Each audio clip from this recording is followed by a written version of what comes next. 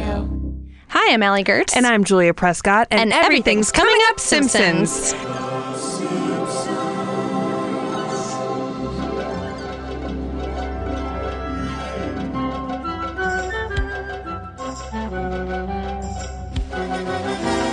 This episode is brought to you by, boy oh boy, I mean, what aren't we brought to you by? We're brought to you by... video games. Yeah. Simpsons Hit and Run, Simpsons Arcade Game, and other ones that I was not allowed to play as a child. Oh, Julia. I know. We'll get into it. Okay. Yeah. So this is a different kind of episode than what you guys are used to. So we're not talking about a specific episode, but we're actually talking about Simpsons video games, which I'm sure a lot of our listeners grew up playing and, fighting over in the arcades, and just sort of like how those stories, because Simpsons writers wrote a lot of those stories as well, how those stories, how those characters were seen through video games. Yeah, and if you haven't played the video games and you haven't really looked into them, you are going to be very surprised to learn what the plots of them are. I can't wait. The names alone should make you chuckle. And we brought on a friend of the show that we have wanted to have on for a very long time, an expert of this topic today to us, Adam Conover. Hello! Hi! Guess what? I just walked in. Here I am. Oh, wow. Hey. Man, we timed that out perfectly. Yeah, sometimes we make the guest wait. This is so much more fun for you. We should always leave the door ajar. The Door Ajar, a new podcast on Feral Audio. Beautiful. That does sound like a telenovela. We should do that as a side one. It does. It does. Adam, thank you for being on the show. Oh, my God. Thank you so much for having me. Absolutely. So, first of all, obviously, you came on wanting to talk about Simpsons video games. I am going to take a wild guess and assume that you also like the Simpsons TV show. I love this. I love the Simpsons TV show. I mean, wow, there was tension in that pause. I was really waiting for where this was going. No, I don't like it. I'm Only really video. more of a Family Guy. That's your equivalent of I prefer the books. I only play the video games. The TV show is real trash. I love the Family Guy NES game Stewie versus the Giant Falcon. Is that real? No, but it's so close to what close these to games. I'm gonna say that the entire episode. Is that real? They're all. That was not real. The ones we'll talk about are real. But yeah, I grew up. I mean, obviously, I love the Simpsons, and the Simpsons. I think is one of those things as a comedy writer that just informed how I write comedy. It taught me how to write comedy. That and the Daily Show and Kids in the Hall and so. But really, the Simpsons is in terms of joke timing and everything, and how the ways you can surprise people, it's but honestly, the reason I suggested video games was I was intimidated by the prospect of having to choose an episode and talk about it, because I'm like, oh my God, I love the Simpsons. I don't feel like an expert Simpsons fan. I just grew up watching it every week. You know what I mean?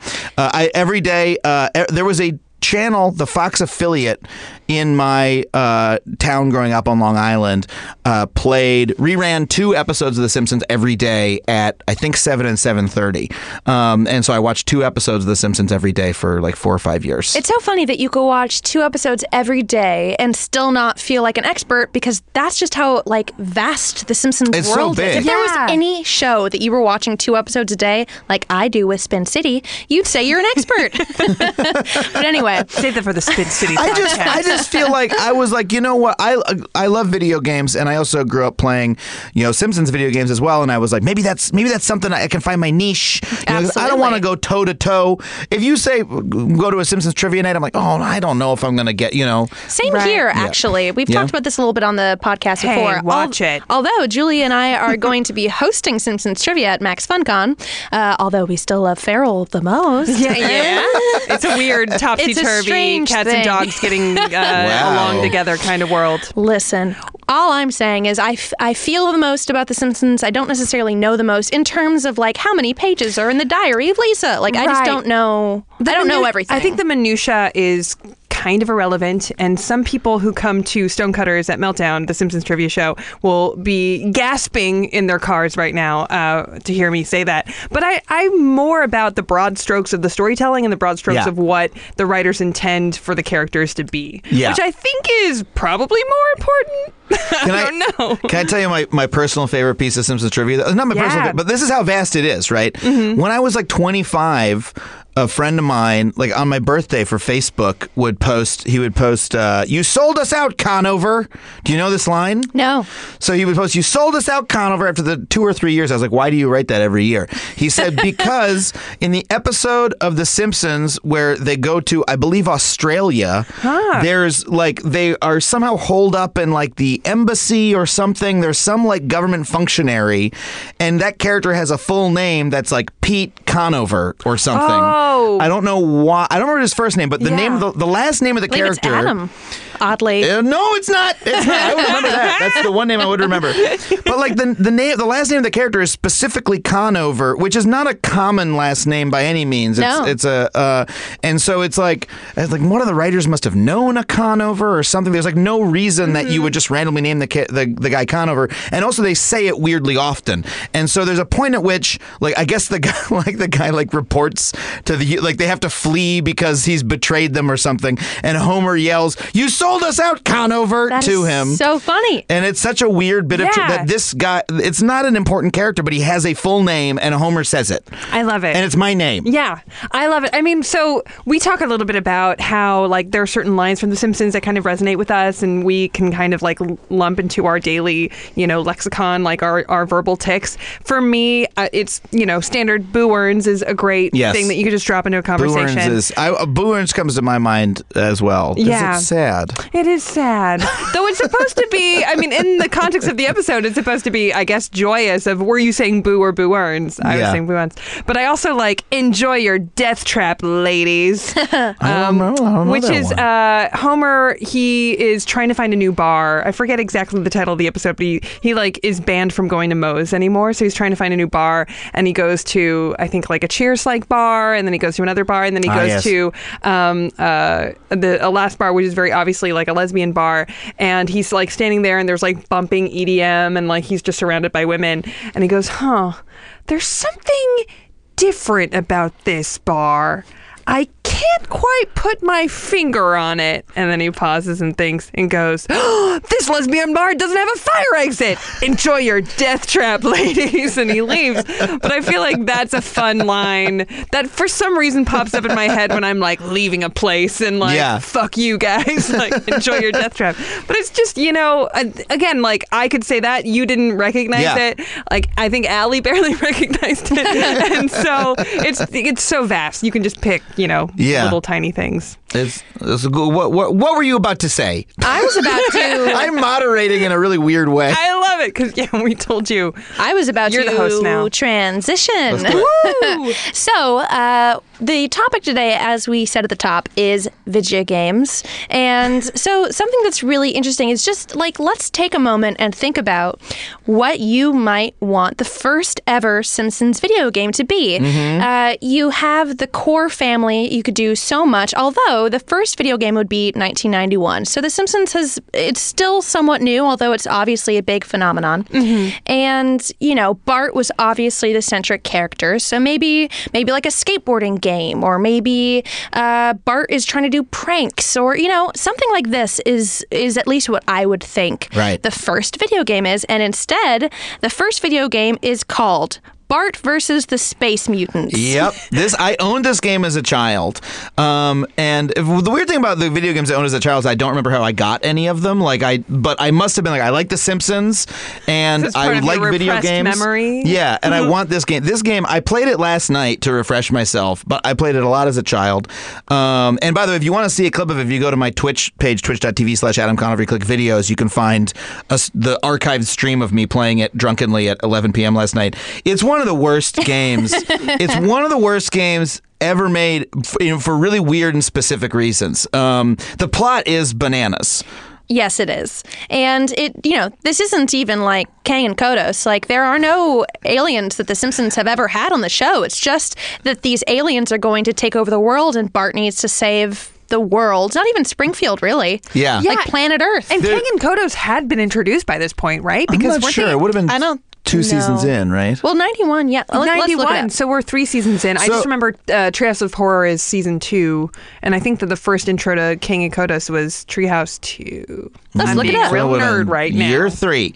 Well, but yeah, these are just generic space mutants that like are drawn in a Matt Groening style, but are not any specific things that you would have ever seen on the show. And the opening cinematic is like, ha ha ha, the Earthlings won't suspect. It's like they're turning themselves into, these aliens turn themselves into people, and then Bart has like glasses like They Live that shows him that like the people are Amazing. secretly mutants. And then there's a little digitized sound where he goes like, cool man. There's a couple digitized. He like sees them and he's like, or he goes, ay caramba, but it sounds like, oh caramba. You know, like that. Amazing. And then every time you die in the game, it goes, eat my shorts. I love that. But so then the aliens, the next cinematic is, you should at least go look it up on YouTube if you haven't. The next cinematic is these 2 aliens, and they're saying, ha ha ha, we will take over our machine. We will take over the world with our machine, and it runs, the only thing it needs to run are purple objects. We have made a world taking over machine that requires purple objects to run. And then your objective in the first game is in the first level of the games, you're walking around Springfield and you have to eliminate everything purple from Springfield in order to protect Springfield from the space mutants. So you have a spray can. That sounds a little homophobic. And it's weird because they were also in Minneapolis where Prince. Prince lives. Yeah, so it was like double whammy. You have like a spray can. You go spray a purple mailbox red. If you see a purple guy, you would spray him with spray paint. There's like there's a lot of paint involved stuff. There's like purple bird. There are purple birds that you have to make fly away by throwing a cherry bomb at them. I have so many questions about these creative choices. It's I feel really like they weird. spent so much time on the world building of this insane world and then stopped at purple objects. You couldn't call it. I mean, even James Cameron had unobtainium, which is the laziest bit of writing Yeah. ever.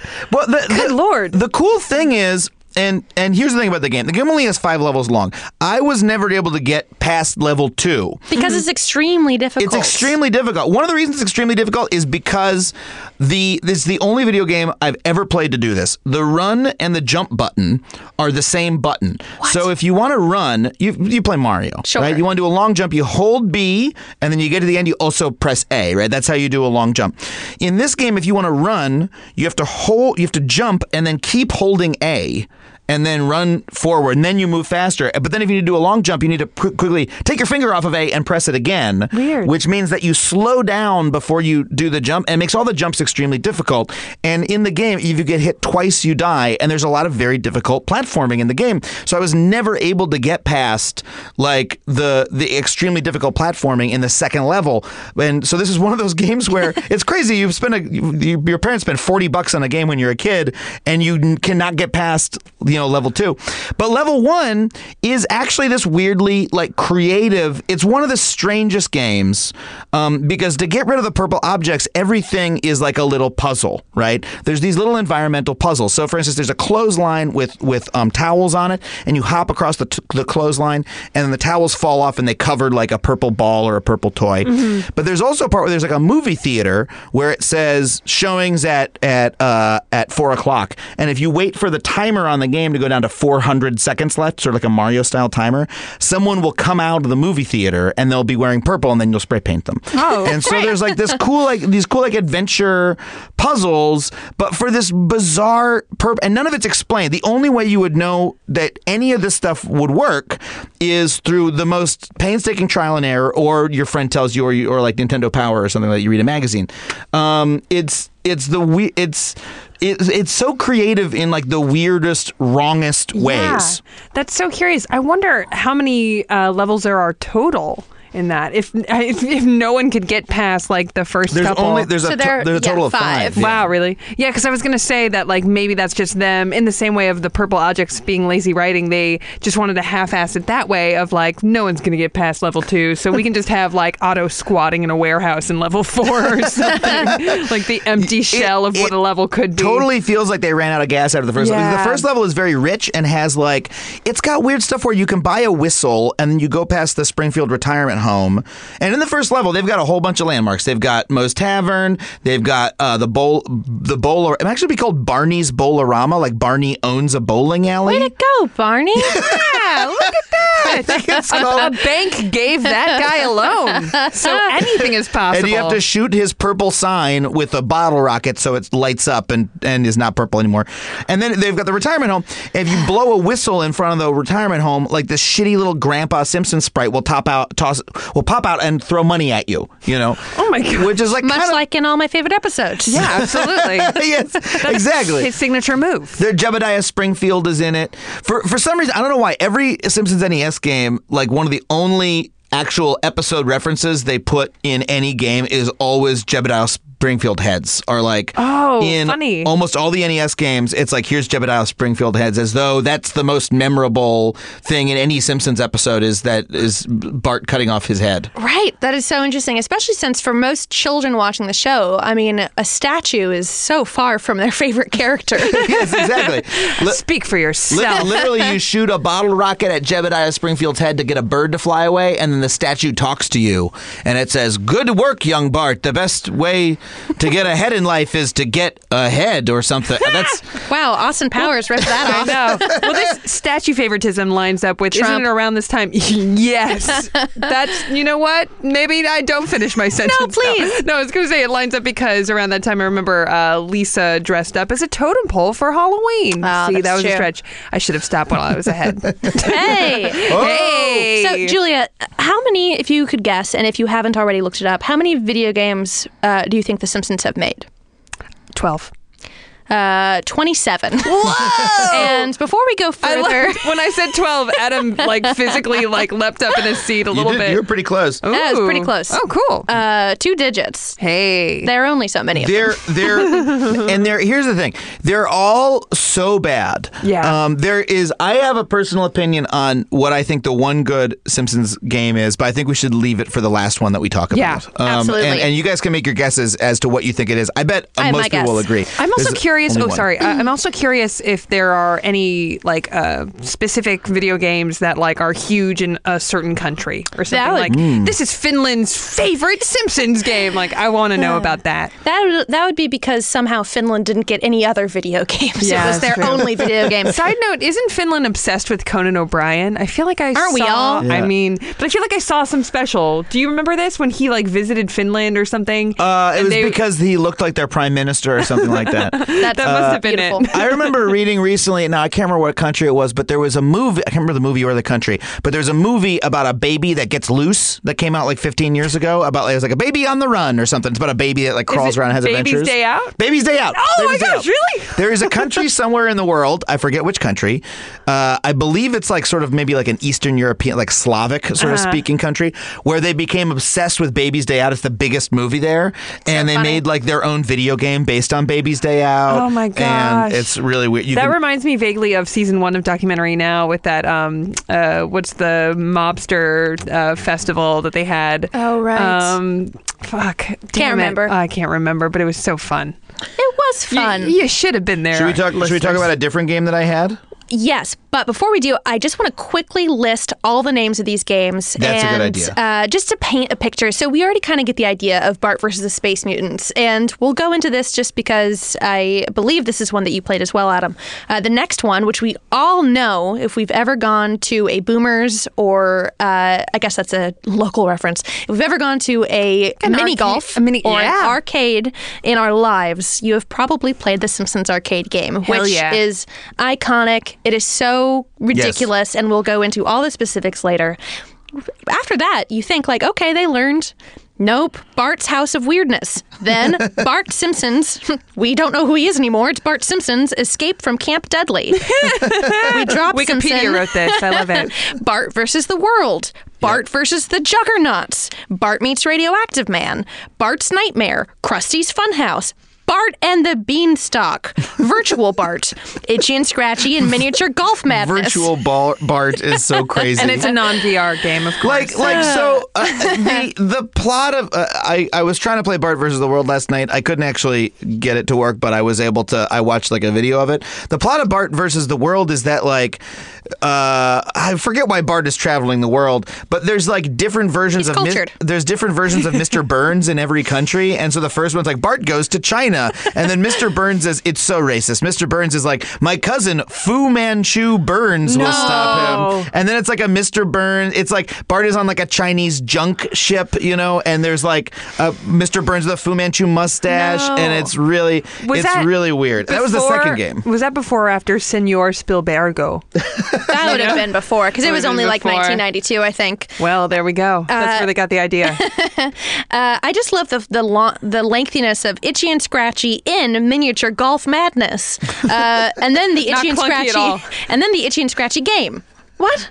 And then the Simpsons Cartoon Studio, Virtual Springfield, which. Listeners, I love this game so deeply. It's not even really a game. You just kind of like explore like the the town. Sims or something? Not even as in depth. That game, I've talked about it before, but basically it's a CD-ROM. You put it into your Microsoft computer, and it's just all of Springfield, and you click on a location, and then you get to kind of hang out there. And which one is this? What's Virtual Springfield. It was just a CD-ROM game. Oh, a CD-ROM. So it was kind of like Carmen Sandiego. It was exactly like Carmen Sandiego. There were a lot of fun games, sort of after Myst came out.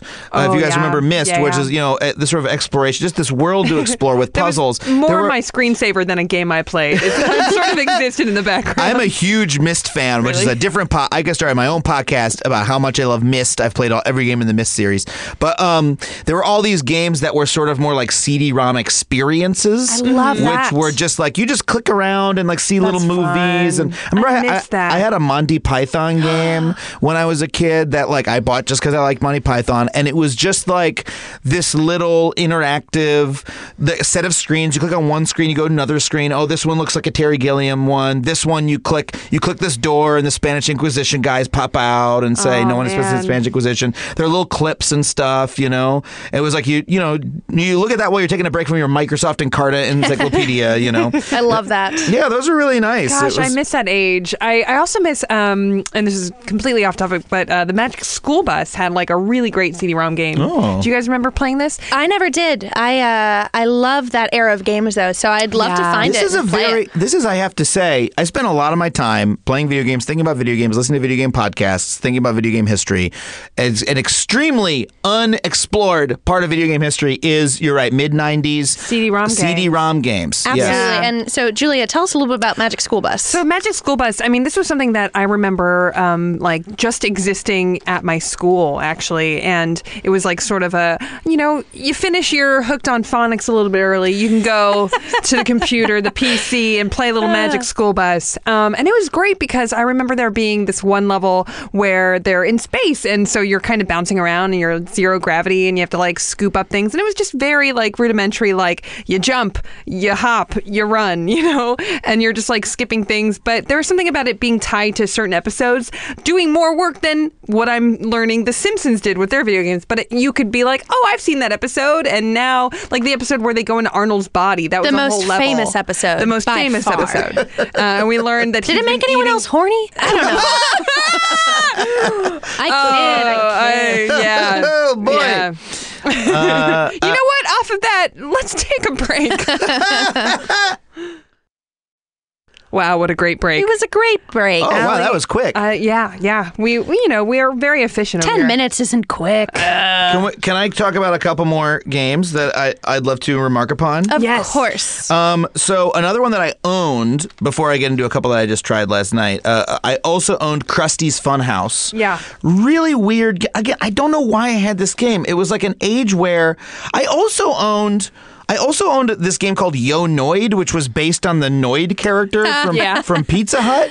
And it was like this sort of reskinned Japanese game. It was like the Noid walking around with the yo-yo bopping things and stuff. I would literally, I guess, just see ads for video games in magazines and be like, Mom, can we get this one? Like, I have to quickly just jump off of this one just because so rarely do food things make video games. My favorite computer CD-ROM game, which is redundant, was the Cap and Crunch game, and you play as a crunchling, and it was so fun. Wait, was this like a first-person shooter?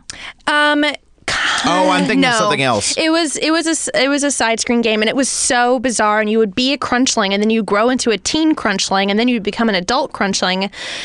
There was so much stuff. Did you like get that randomly in the mail or something? Yes, I did. Yeah, I feel like there's also like a huge chunk of a lot of our childhoods where it's like we happened upon these things that should have just been promo items, but then became like the center of our lives. I remember being obsessed with this like Tarzan, the animated movie CD-ROM game that like I got as just a promo when it was coming out. Yeah. But it was basically like reskinning like, you know, the basic games that come with your compact. You know, just like bouncing a ball around like a Tetris like thing, but instead of all the boxes had like Tarzan characters on it. There was this game, I've not played it, but it's sort of the same example of this called Chex Quest that came with checks. Yes. Oh my God. I love it. And it was either Doom or Wolfenstein 3D, which is obviously a very violent game, but reskinned to be like you're like fighting soggy cereal or whatever. Yeah. And the thing was, the game actually, in a lot of people's minds, became very like a big part of their childhoods because it was a way that they could play a first-person shooter. It's a very exciting new type of game,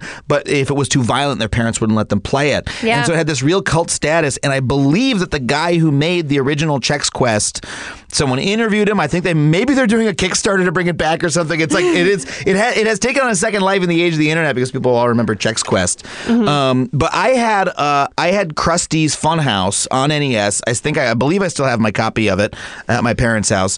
And it's actually an okay game, but it makes no sense as a Simpsons game. The premise is that Krusty, first of all, he has a funhouse. I don't know if you know. Have you seen the Simpsons? That seems like a lot of work for him. It seems like he would just sign off on something and then walk away. It's like totally divorced from his actual character of like this sort of like old, entertainer, like Jerry Lewis type. Some third party people brought in to develop it, and they were like, he's a clown. He would have a funhouse. Well, so what it was this game called Rat Trap that was made for the Amiga. That was this other game, and it was reskinned to be sold as a Simpsons game. Mm-hmm. So why they did it based on Krusty, who knows? The premise is that Krusty's funhouse is infested with rats, and you have to kill the rats, and the rats have to be killed. It's the reason it's like not terrible. It's not good, but it's not terrible. Is instead of just being some half-ass like platforming thing, it's kind of like a Lemmings type game where the rats are like sort of coming out of these holes, and you have to indirectly get them to the destination by dropping blocks or like using other like wind tunnels or like switches and things to get them to flip them to get them to go to where they'll be murdered by Sideshow Bob is like standing there with a big mallet, or there's like a character named like Corporal Punishment. Is that from The Simpsons? Yeah, it's like a sidekick of Krusty's named Corporal Punishment. There's a couple other characters like that, and it's like it's fine. But as for why it would be Simpsons related, it's so that's in terms of the question of like why Krusty, why rats, why why anything, why us, why here, why this podcast? Oh well, that's a deeper question. That's for a bonus Patreon episode. But so this again. So the first game came out in 92 or 91. 91, yeah. And so this is the 9th game, including the Simpsons arcade game. So the 8th NES game. That is 8 NES games in the span of 1 year. So from 1991 to 1992 is when all of these came out. That's crazy because that's not my memory, but it's because it compresses because you're a child. And you're a little kid. Yeah, exactly. And So this is very clearly that NES has taken off, and The Simpsons is big, and everyone is just like, we gotta rush these out so that we can be a part of this trend. Like this porn schedule. And the games are being a lot of these early ones. I'm not sure if Krusty's Funhouse is, but a lot of these early ones are all by Acclaim, and all of their games are so bad. Like Acclaim, I think had some good NES games, but like they would, they were one of these companies that would just churn out these licensed games, and so like when I play them now, like I went back and I played Bart's Nightmare, which I believe is also an Acclaim game. This one's for the Super Nintendo. It's like there's a good idea or two in there, but the execution is so half-assed and terrible that like, so Bart's Nightmare, the premise is Bart is asleep, he's fallen asleep doing a test, and all his pages blew out the window, and he's having a nightmare where he has to go find the pages of the paper. But then the first thing that happens is you're on this crazy Springfield street in Bart's Nightmare, so all the trees are dancing and stuff, and then there's like really bizarre, almost like Toe Jam and Earl style obstacles. Like Lisa is flying around as a fairy, and she'll turn you into a frog, and then you have to be a frog for a little bit. An old lady who kind of looks like the cat lady is trying to kiss you. The mailboxes are like jumping on you and stuff. But it's like the goal is not explained. You have the ability to shoot watermelon seeds and bubble gum, but it doesn't tell you what the goal of either of shooting those would be. And then you eventually find a page, you jump onto the page of the thing, and then you go to like a mini level where you're Indiana Jones, or where you're swimming in a virus soup and you're blowing up viruses. And then each of those, there's some sort of like totally brand new mechanics. Like all the buttons do different things now. You look totally different. In one of them, you're like you're a giant Bart monster, like a giant Godzilla. And all the buttons do different things. And I swear, I played this game for about half an hour. I tried to figure out how to collect a page in one of these worlds, because that was clearly the goal. I could not do it. I couldn't figure it out. Like it was like there was no. The game does not give you the tools you need as a game player to understand even what you're supposed to be doing. And so I was like, this is, I don't know, like some of the sprite art is good. Some of the ideas are creative. You can see how it got through a pitch session with Matt Groening or whatever. It's like, it's going to be Bart's Nightmare, it's going to be so visual, it'll be cool. But the execution of these is like abysmal. Yeah. So bad. I was going to say that I think that by this point, they've probably learned their lesson just a little bit. I mean, they are still probably reskinning things, and which is such a weird matchmaker process, I can only imagine. Yeah. But like you get a lot of forgiveness with calling it Bart's Nightmare, I feel, with like the randomness of the world. Yeah. But even still, the fact that the controls change per level it's really is weird. Fucking bananas. It's really bananas. It's built to fail. They want you to fail. And here's the reason, and there's a reason, this could segue to what I believe the only good game is.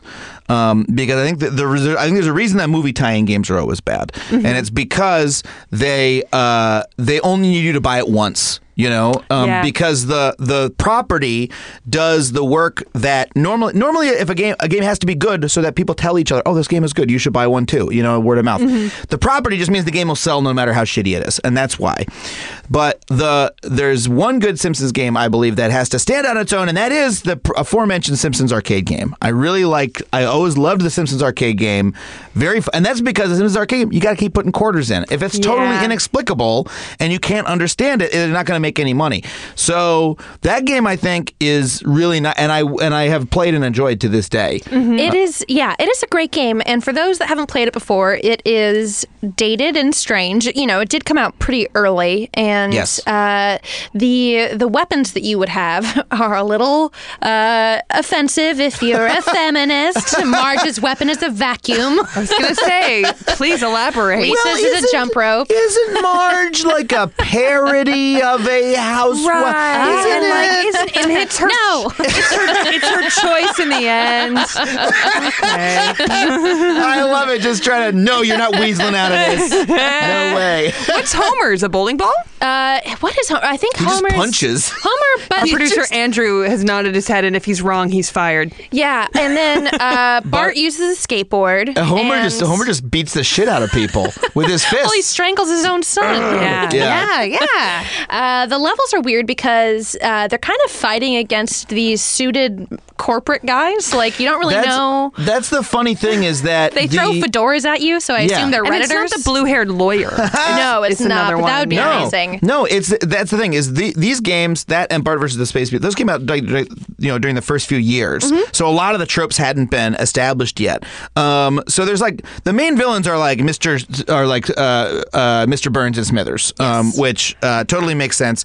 The premise, if I remember correctly, is that Maggie, so they have a diamond, Mr. Burns and Smithers have a diamond, and then through some like mix up, the diamond like flies into the air and lands in Maggie's mouth, and she sucks it as a pacifier. Right. And so as a result, Mr. Smithers, what would you do?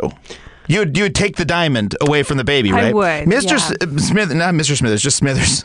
Smithers. Okay. So Mr. is his father. Smithers, yes. Mr. Smithers is my father's name. Please call me Smithers. Smithers steals the whole baby. He kidnaps because there's a diamond in her mouth. She hasn't swallowed it. He doesn't understand how babies work. He's a Burns sexual. You just pull it out. So he steals Maggie, and so the rest of you have to save her. But the thing is, so you're fighting these corporate sort of mob looking guys.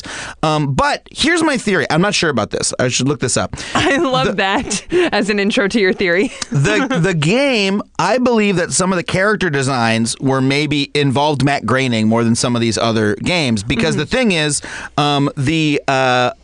his one-eared rabbit character is in the game. Binky is the character's name, right? I think so. Yeah, right? Life from Hell. For the Life in Hell one-eared rabbit character. Hell, yeah. And so that character appears in the game a couple times, which to me means that like he must have been either the people who made the game were super fans, which wouldn't have been the case. It's only been on for a couple of years, or like he was like contributing. Yeah, it felt very Matt. Yeah, and that's the thing is that what I really like about the game is it looks really, really, really good. It does. And the character designs of these new characters look, even though it's like, okay, some mob guy I've never seen before, they look like he would have designed them. They look like real Simpsons characters to me. And the game was fun and hard.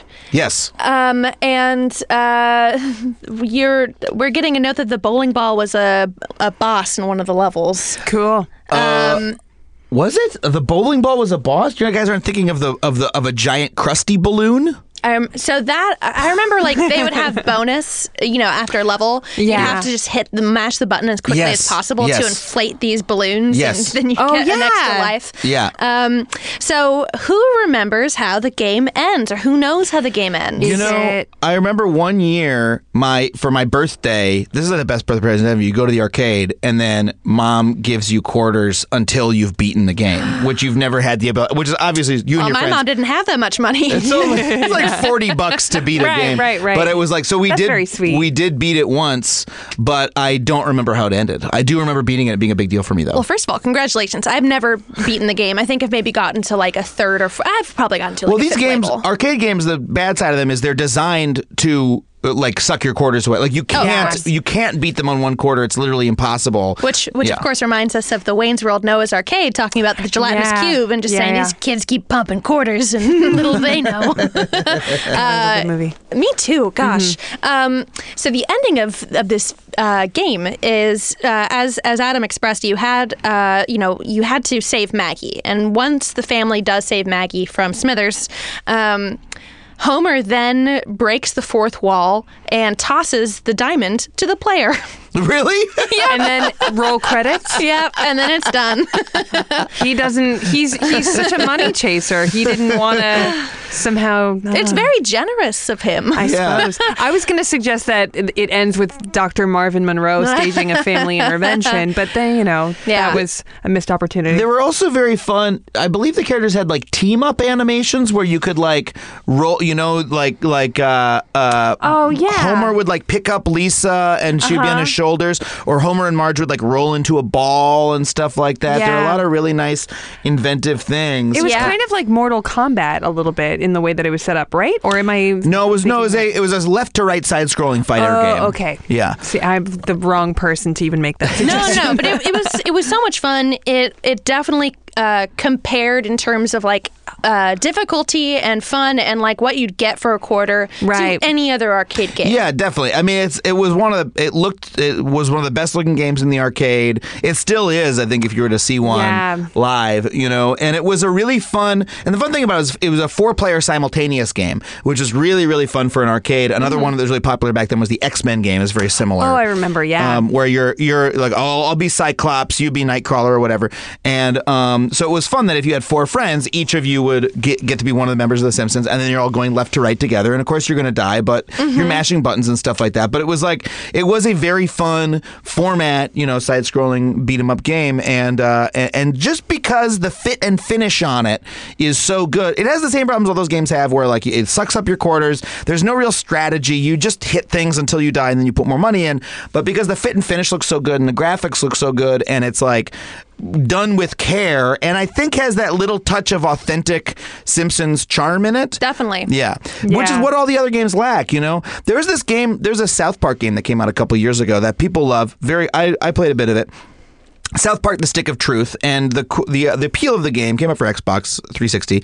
The appeal of the game is that it looks exactly like a South Park episode, and then the dialogue is like written almost exactly like a South Park episode. You can tell that Trey and Matt were like involved. Yeah. I found it's an RPG. I didn't finish it. I got a little bored, but I was like, hey, the fact that this is so true to the source material and captures what's great about it, that's what makes it a really, really good adaptation. And The Simpsons has never had that in a video game. I think the arcade game is the closest that it's gotten. So, I agree with you up until recently, because the Simpsons Hit and Run is one of my favorite games of all time. I've never played it, actually. I can't recommend it enough. I'm sure you could get it so cheap, but it was an Xbox game that came out in 2002, I think. Was it sort of around Grand Theft Auto? Is that? Yeah, it definitely had a bit of a Grand Theft Auto feel. Looking back on the plot, I just looked it up on Wikipedia, and they describe it in a way that kind of does make it seem a little wacky, a little bit kind of reminiscent of these NES, like somehow there are aliens involved. What you're really doing is driving around, knocking into things, getting, the option of like 10 different cars that have existed in the game or in the TV show. Like you get to drive the car that Homer invents with his brother. Yeah, it definitely feels like Grand Theft Auto. I wish I could remember the name of the car. And it is just such a fun game, and I really can't recommend it enough because you're going through, it kind of takes that virtual Springfield to the next level because you're driving, which is it's really fast. It feels like Crash Bandicoot. Like it has like this feeling. The jokes are really funny. Matt Selman wrote it. It just has so much to it. But that leads us to our next break, and we actually have a question for you to tell us on Twitter. If you could have developed a Simpsons game, what would it be? What would you call it? Would it be a sequel to Bart and the Beanstalk? Would it be, tell us at Simpsons Pod. Oh, Julia. Yeah. I would do like a Sonic and Tails kind of thing, but with Nelson and Martin from Lemon of Troy. Yes. So it's just Martin following Nelson singing, "Hail to the bitter Nelson." I can't remember the lyrics. Beautiful. So listeners, let us know. We're going to take a quick break. What a great break. I had a hell of a break. Oh, that was really good. I took a nap. I needed one. Done that. So after this game, I never played it, but Tapped Out is considered one of the more popular and addictive games. We're going to have to at some point do a bonus episode all about these specific games that we didn't mention today. Adam, did you ever play Tapped Out? I never played Tapped Out. See, I came in here claiming I was some kind of expert when I called you an expert. I only wanted to talk about games from 1991. You know what? As far as our podcast goes, that's par for the course. Can I just say, do you guys talk about this on the show? I want to know more about Tapped Out, but one of the things that fascinates me about these games is the early merchandising for The Simpsons is so like weird and off model. You can tell that like they didn't. Graining didn't have that much control over it, that like there wasn't that much oversight. Right. And so early Simpsons stuff is like off of what The Simpsons actually was. Like I remember when I was a kid, at like the height of when it was just a fad to have Simpsons stuff, I had a purple backpack with little Homer Simpson heads on it, and they had little speech bubbles, and he was saying stuff like like the people were like, "Pardon my French," and like that's not something that Homer ever said. I had the same thing. I got these coffee mugs at a swap meet years ago, where it was like 3 coffee mugs, and one has Marge holding up a plate of like what looks like gruel, like gray gruel, and she says, "I made it myself." And then another one that just says nuclear family, and it has like the little atom symbol on it, and something else, but cowabunga dude, whatever. But I made it myself. That I've just always bumped on that. And I think because in early Simpsons, I mean, they, paved the way. There was no other, besides, I guess, Flintstones. We talked about like primetime animation show. So I think that they were really operating on an old business model of how you can promote a show like that and not quite knowing what that was. So they were maybe dipping a little bit more into this is a cartoon, so maybe it is a little bit more of a kid show. Therefore, merchandise for kid show stuff needs to be this. And there's, of course, the whole thing about like Bart. I imagine you guys must have talked on the show at some point about like the weird marketing of Bart as like this almost like every episode. Rude dude, that the bad boy. Yeah, exactly. Hellraiser. But yeah, the whole thing was just like there's all these weird fixations that the people making the licensed products would have, like Bartman. Like a couple of these games are like it's like Bartman meets Radioactive Man, and it's like I couldn't. How many seconds of The Simpsons I know. do you ever see Bartman or Radioactive Man? Like a total of like 15 seconds of either of those characters ever. Bartman in general. It's like they latched onto one thing, maybe outside of The Simpsons, thinking that it would be a thing, and then I can wrap my head around that. I can make a Bartman mask. I can make a Bartman lunchbox. I can do this, and it just feels like they ran with it. It's like he can Bartman can fly, and then he's gonna like what? This has nothing to do with what anybody likes about the show. It's such a strange. I'm just fascinated by that. That makes me think of other things where in current age, we have a lot of people that will do like hip hop. What is there was a name for this, but there's a style of music that uses, it's like trance that uses like Simpsons like stuff happening with it, and it's like people will send me these like things that very, very loosely include The Simpsons, or they'll use The Simpsons family members and then they'll make them look demented and evil, or they'll show, they'll have the likenesses of The Simpsons, but doing evil things or recreating scary movies.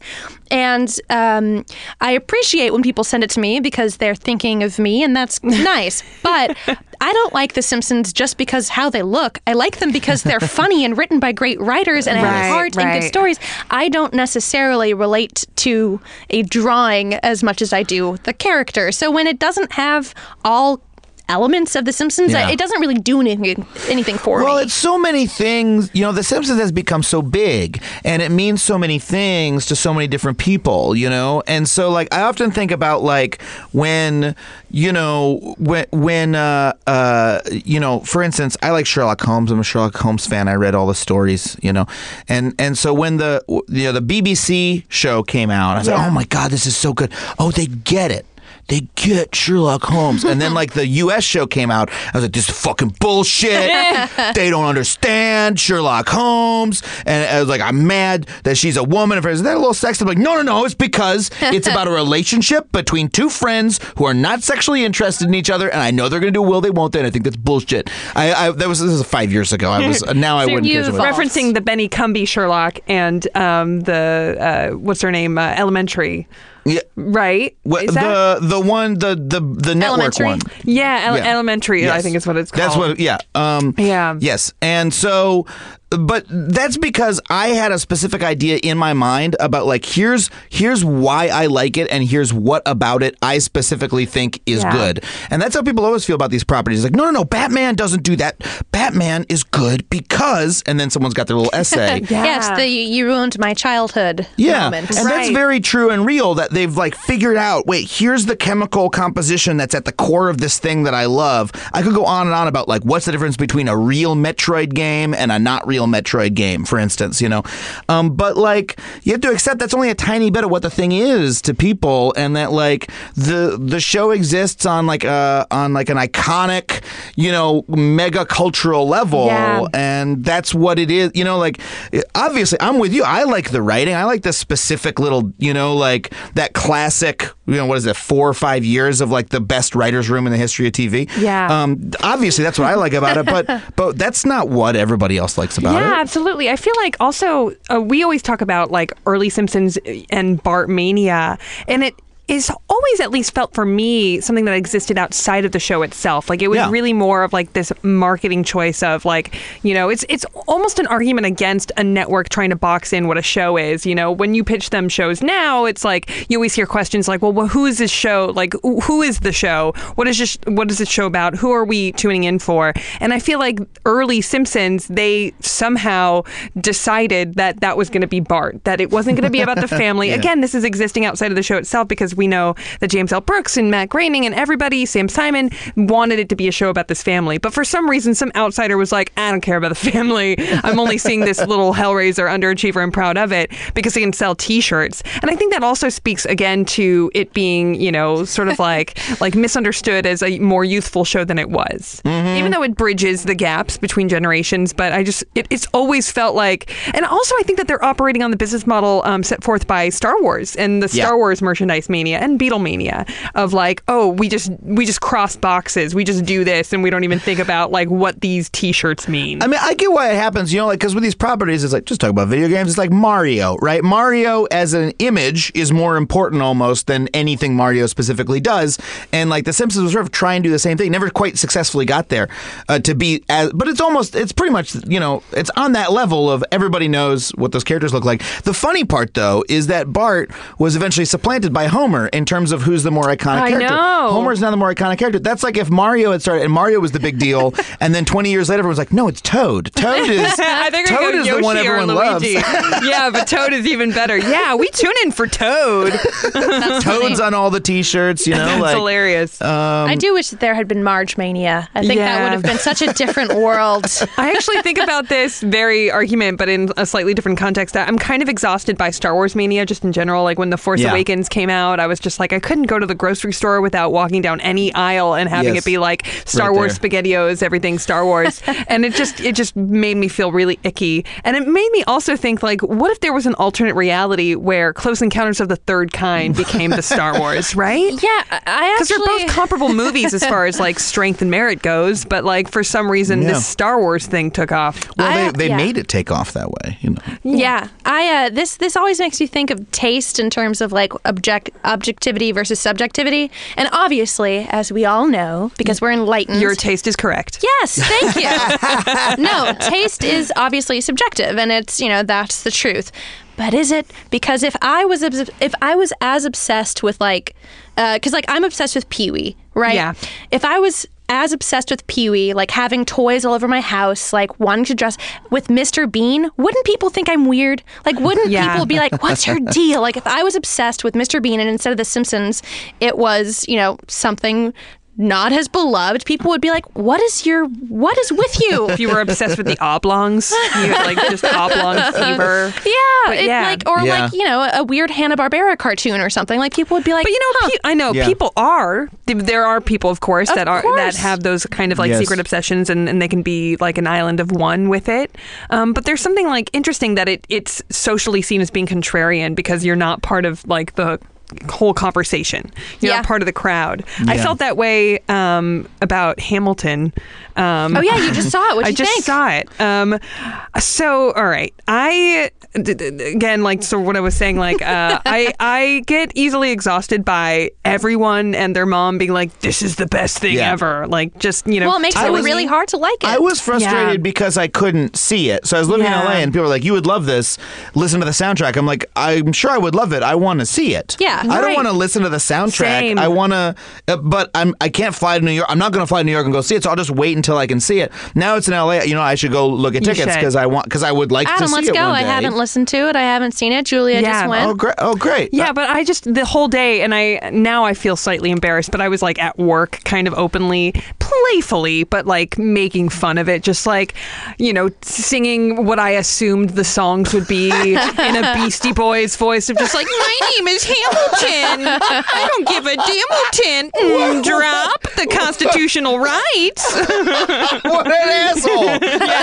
Yeah. I think at one point I went, ribbity rap rap rip rap revolution. Oh my God. Anyway, I openly did that in my office space with many cubicles and listening ears. And one of my coworkers particularly was very upset because they're obsessed with Hamilton and they don't have tickets to go see it. And I want to also back up. I'm not like some rich. Did you win the fat lottery? Cat. No. I got a Pantasia season pass, which came with the tickets to Hamilton. So anyway, is it that hard of a ticket in LA too now? It is now. Wow. Yeah, but everyone should get a time machine and go back. Wait for the fucking touring community theater version. Yes. It's fine. Or at I'll the buy Cupcake Theater in North Hollywood. I'll buy it on DVD. It's fine. I just want to see I just want to see it. But Julia, anyway, what'd you think? Yeah. So also I will say my husband Mike, we were both kind of openly making fun of it in the same way. So we kind of walked in the same way. We feel similarly about people pushing things down our throats. We go 5 minutes in. I turn to him and I go, okay, it's pretty great, all right? It's pretty good. And then I proceeded to say the most obvious statements afterward. I go, you could tell they really workshopped this. They really were. They made some interesting choices. Yeah. It was really good. But I will also say, so I did listen to the soundtrack once before and found some songs that I liked, but then seeing it, there's a whole element that you're missing by not seeing the visuals of it. Like there's a lot of stagecraft that goes into, this rotating floor and whatever, and it's sung through, and I think that it benefits from that. Whatever. Hamilton's good. I'm sure it's good. Something that I was just can I rewind very quickly? Oh, please. Something I was just reminded of because with other shows where this happened, the same thing as The Simpsons, where the marketing didn't get it at first. My friend Raphael is the creator of BoJack Horseman. My girlfriend Lisa is the designer of BoJack Horseman. So good. I do a couple voices on the show too. So I'm a little My sister worked on tangential. BoJack Horseman. Your sister worked on BoJack Horseman? Well, she did. She was a background artist on it, and then I know Mike she worked with Hollingsworth. Lisa then. Yeah. Oh yeah. Mike Hollingsworth director. Yeah. And so that show, there was a little bit of a similar thing at the very beginning where it was like, BoJack, he's a horse who drinks. Like he's a rude. Have you seen Archer? It's that, but a horse. Like It's just like, no, it's so complex and nuanced and about depression. But it took a little while to figure that out, for the show to figure that out, and then separately for the marketing to figure that out. So like the first couple episodes are a little bit just like he's a drunk horse who, he's just a little bit of an asshole. And Rick and Morty is the exact same thing, where it's just like Rick is the exact same as the horse, and then it's just kind of like, well, there's more to it though. Yes, yeah. It takes a while to It's hard to find pitch out. nuance in a one sheet. Yeah, exactly. And then the marketing is like, we know what this is, And so I remember there being a lot of, I remember Lisa talking about the social media at the beginning it was always a fight with not a fight, but it's like you got to educate those folks of like, hey, it's not just about about the horse throwing up on celebrities, and stuff like that. Like it's not just about I'm a rude, fucked up horse. Like let me do some PCP with Mick Jagger. I'm a horse or whatever. Like it was a little bit that, and then they figured out like, oh, okay, it's about depression. How do we sell that? Right. Yeah. Well, I'm glad that they sort of stuck with it and got more seasons so that they could sort of dig deeper and have episodes like the underwater episode, which is now getting such critical acclaim. And then by the end of season 2, people were all on board with it, and they had all figured out. It's like, oh, okay, this is like a dramedy almost, and it's like and now everyone gets it, and now the marketing is very much like about that, about that tone, and that it's going to be something deeper than that. So it's so nerve-wracking to like pitch a show, sell a show, make a show, and have every step. It's like you shoot it or you make it an animation, and then it hinges in the edit. So you're just quietly nervous during the edit, and then it hinges on the marketing. So it's like I can only imagine just like every step of the way. Just you can't breathe. So just to bring it back to The Simpsons, Adam, we know you're a fan. Thank you for talking about this topic with us. It's really fun to kind of break the format and get to talk about this. But to bring it back to what we always do, is there there a character on The Simpsons that you relate to the most? Oh God, a character on The Simpsons. I hadn't prepared for that. No, that's good, because then it's going to be honest and raw. It could be a core family member, or like a Springfieldian. Or maybe, is there a video game that you think represents you? Look at you. No, I want it to be about The Simpsons. I want it to be about The Simpsons. The Simpsons. I love that tone. I want to talk about The Simpsons. All right, here's $40 worth of quarters. Go play your fucking game. It's so funny. It's hard. It's a little hard pressed for me to think of exactly one. I was always a little bit like, my relationship with Bart and Lisa was always a kind of a strange one, because like I was, it's weird because I was a kid with ADD. I had serious ADD and, like behavioral, people, I was like a real handful, and I got a lot of shit for it, and so like those episodes where it's like, Bart is trying to be a better person, yes. and you know what I mean, and of course. and like trying to learn or coming up against his own limitations and like failing, and people are having low expectations of him. Definitely. Those like hit me. A lot of those would hit me pretty hard. And then similarly, I think Lisa's personality. So first of all, like the sort of like fuck up versus the grind, sort of like dichotomy was very much like me and my sister, where, I sort of got a lot more attention, but she was the good one and I was the bad one, and, et cetera. So there's that element of it. Like it's very, very much our dynamic, but then also that thing of her being, the only sane one in the crazy world is also so relatable to me. I also feel like Lisa would be the most likely to host Adam Ruins Everything if you quit tomorrow. Well, it's a similar. I mean, now that I'm thinking of it, because the secret of my character on Adam Ruins Everything is that the character is, right but also wrong. He's smart but also dumb. Can correct people and then is corrected. That there's constant status switch. He's going to tell you why you're wrong, but also he's going to be a dumbass. You're going to make fun of him. You're going to be right.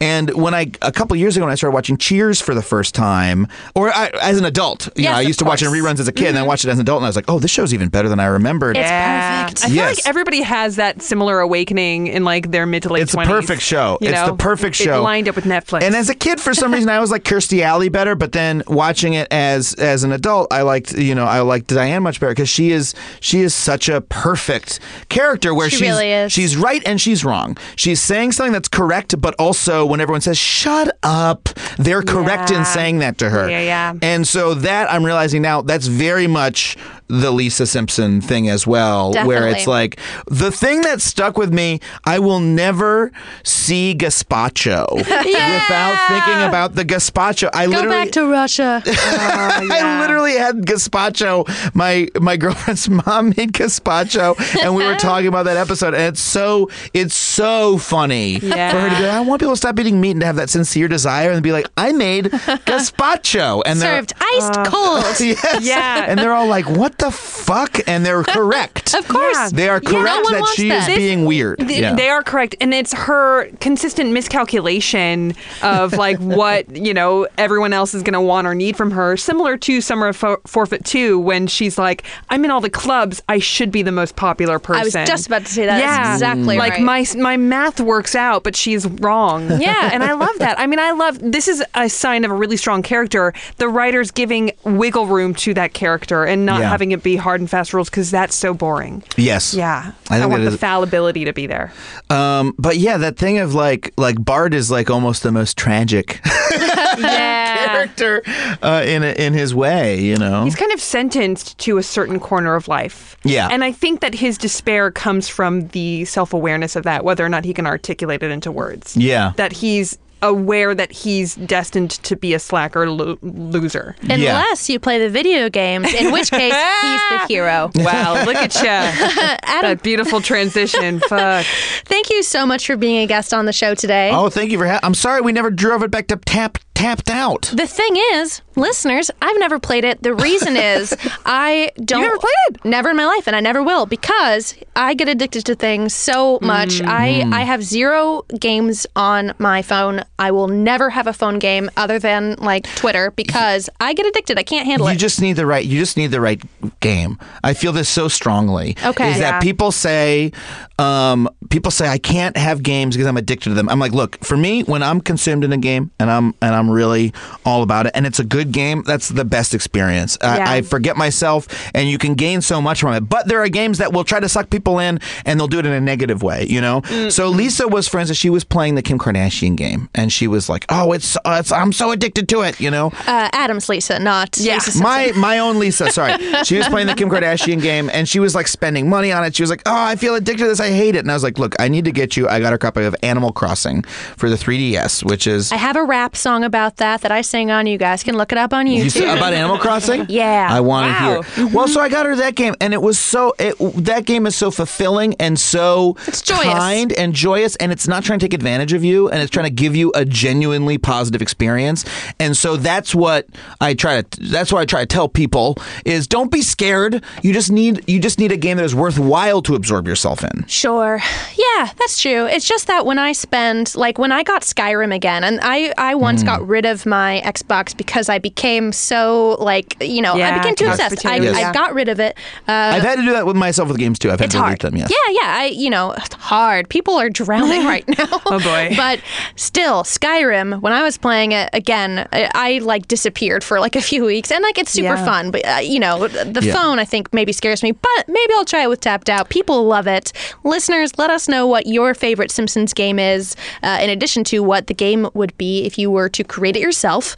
And then, Adam, where can people find all your stuff in addition to Adam Ruins Everything? Adam Ruins Everything on True TV, 10 p.m. on Tuesdays. And you've said that before. At Adam Conover on Twitter, and you can watch me. I stream video games all the time at twitch.tv/Adam Conover. I do it whenever, no set schedule, just whenever I can. I'm streaming Dark Souls right now. Awesome. And that's really fun. I'm trying to get people to come watch that. So very cool. Oh, fun. And then, Julia, where can people find you online? Thanks so much for asking. I'm at Julia Prescott on all the things. Allie, where can people find you? Oh, you can find me at Allie Kurtz on all the things. Ooh, wow. Ooh, you can find us at Simpsons Pod and everything's coming up Simpsons@gmail.com and on Patreon. Yeah, and then email us everything's coming up Simpsons@gmail.com with your stories, your comments, your maybe not corrections, but everything else. You can just send them to me. Yeah, you just DM us. And then we will see you next week. All right. Bye. Smell you later. Feral Audio.